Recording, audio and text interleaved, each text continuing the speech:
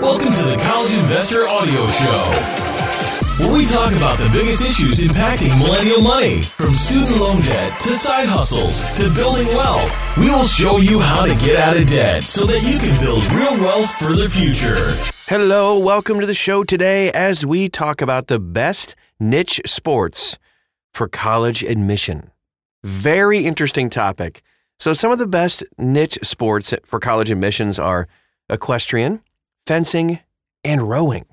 They offer good odds of making a roster and getting scholarships. It's very cool. And getting into and paying for college can feel somewhat of a daunting task, especially in today's competitive environment. So playing a niche sport like one of these we just mentioned is one way to give yourself an edge when applying to a college that might be kind of difficult to get into, or a scholarship that many are vying for. So these sports are those that aren't really widely popular and that might provide you with opportunities, though, to bolster your admissions and scholarship applications. Here are some of those best niche sports to get more bang for your college admissions buck. Let's talk about fencing first.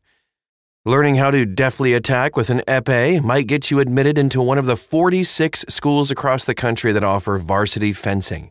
Schools like Harvard, Boston College, Yale, and the U.S. Air Force Academy have fencing. And they might even provide you with a scholarship.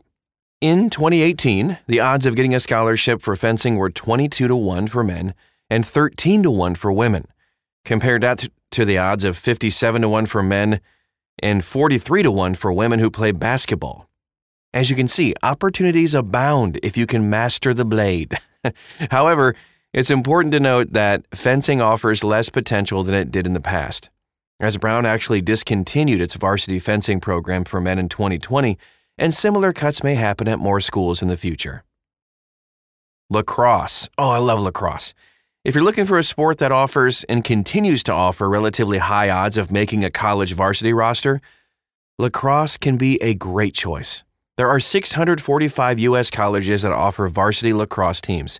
It's even possible to find junior college lacrosse teams as well as NCAA teams outside Division I.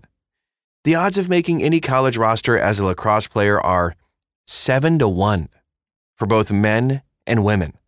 When it comes to playing D1 lacrosse, the odds are 32-1 for men and 24-1 for women. This also offers a much better chance at hitting the field than you'll get with some other more well-known sports. Water polo is next on our list. Hop in the pool! And you might be surprised at how it can help you get into a good college.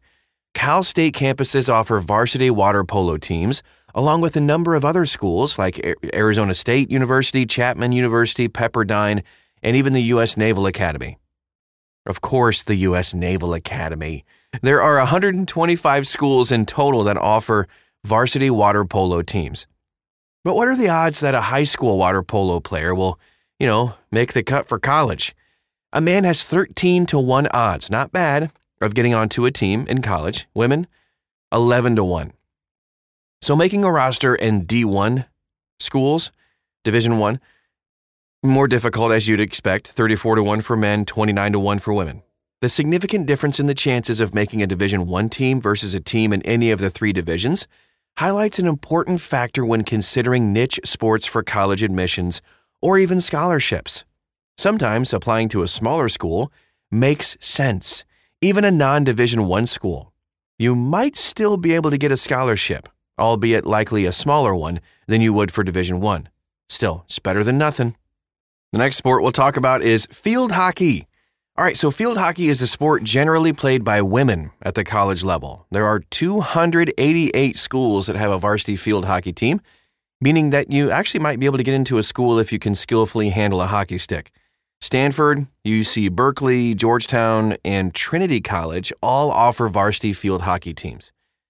If you're looking to set yourself apart from other college applicants, excelling in high school field hockey might be one way to do this. You might have to find a travel team if your high school doesn't offer that. My high school didn't. Women hoping to get onto a field hockey roster have a 10-1 odds, with 39-1 odds for those hoping to make a Division I roster.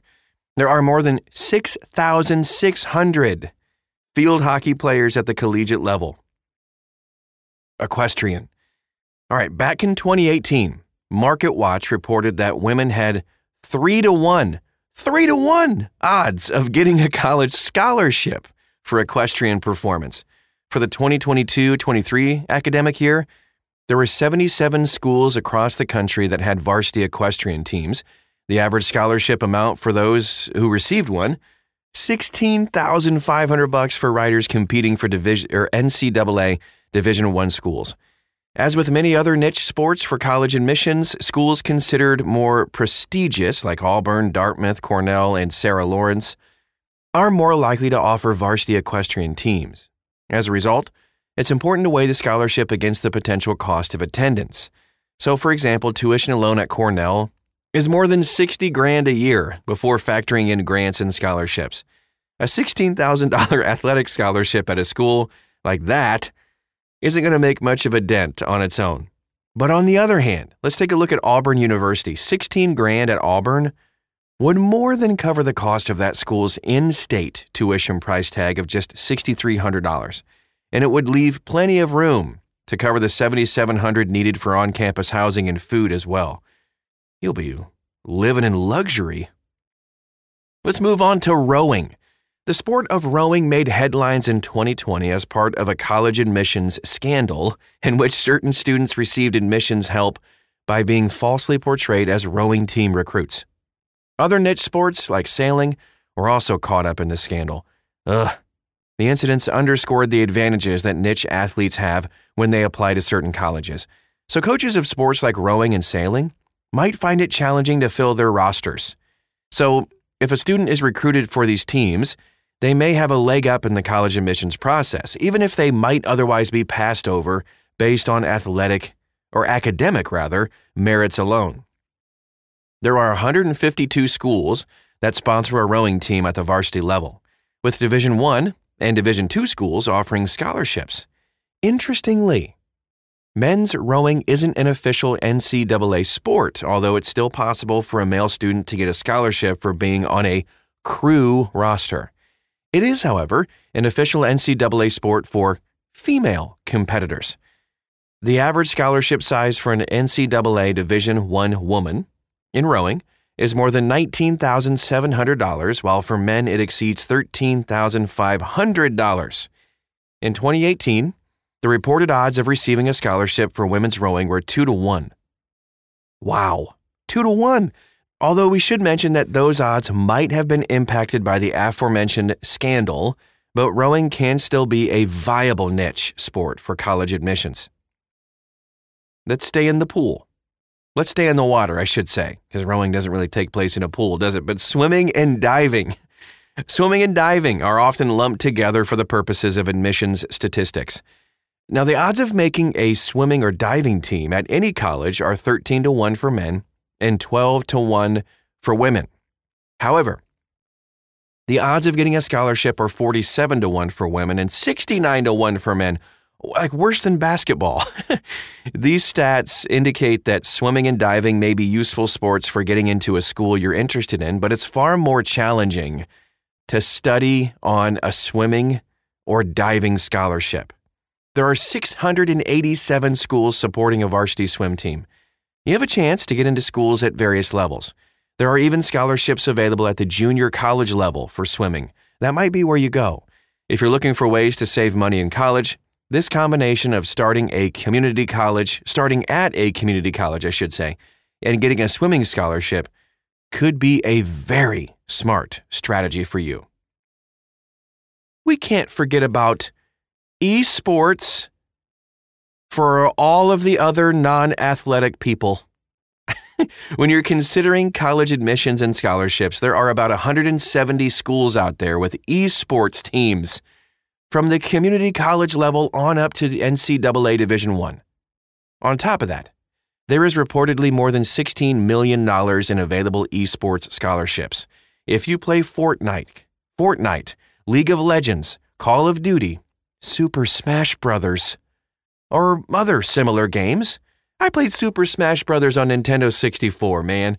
You might be able to use your esport passion to gain admission or even a scholarship to a college. All right, I can prove it. So this article is found at thecollegeinvestor.com. The son of the author of this article is the captain of his junior college's League of Legends team and has a half-tuition scholarship as a result. Pretty interesting. The bottom line? Sports like tennis, basketball, and soccer might be very popular, but admissions, slots, and scholarships for those sports are incredibly competitive. If you excel at a niche sport, you might have a better chance of getting into a college you're interested in. And you could even land a scholarship for playing video games. This does not bode well for my 8-year-old kid. Get outside. I'm just playing video games for a scholarship, Dad. All right. That is our show for today.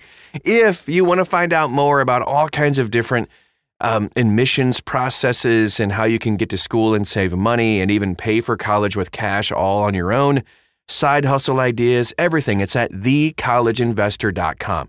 You want to ask questions to us? And we'd love to get to know you. You can follow us all over social media. Just search for The College Investor and you'll find us. Thanks again for stopping by today, and we'll talk to you again real soon.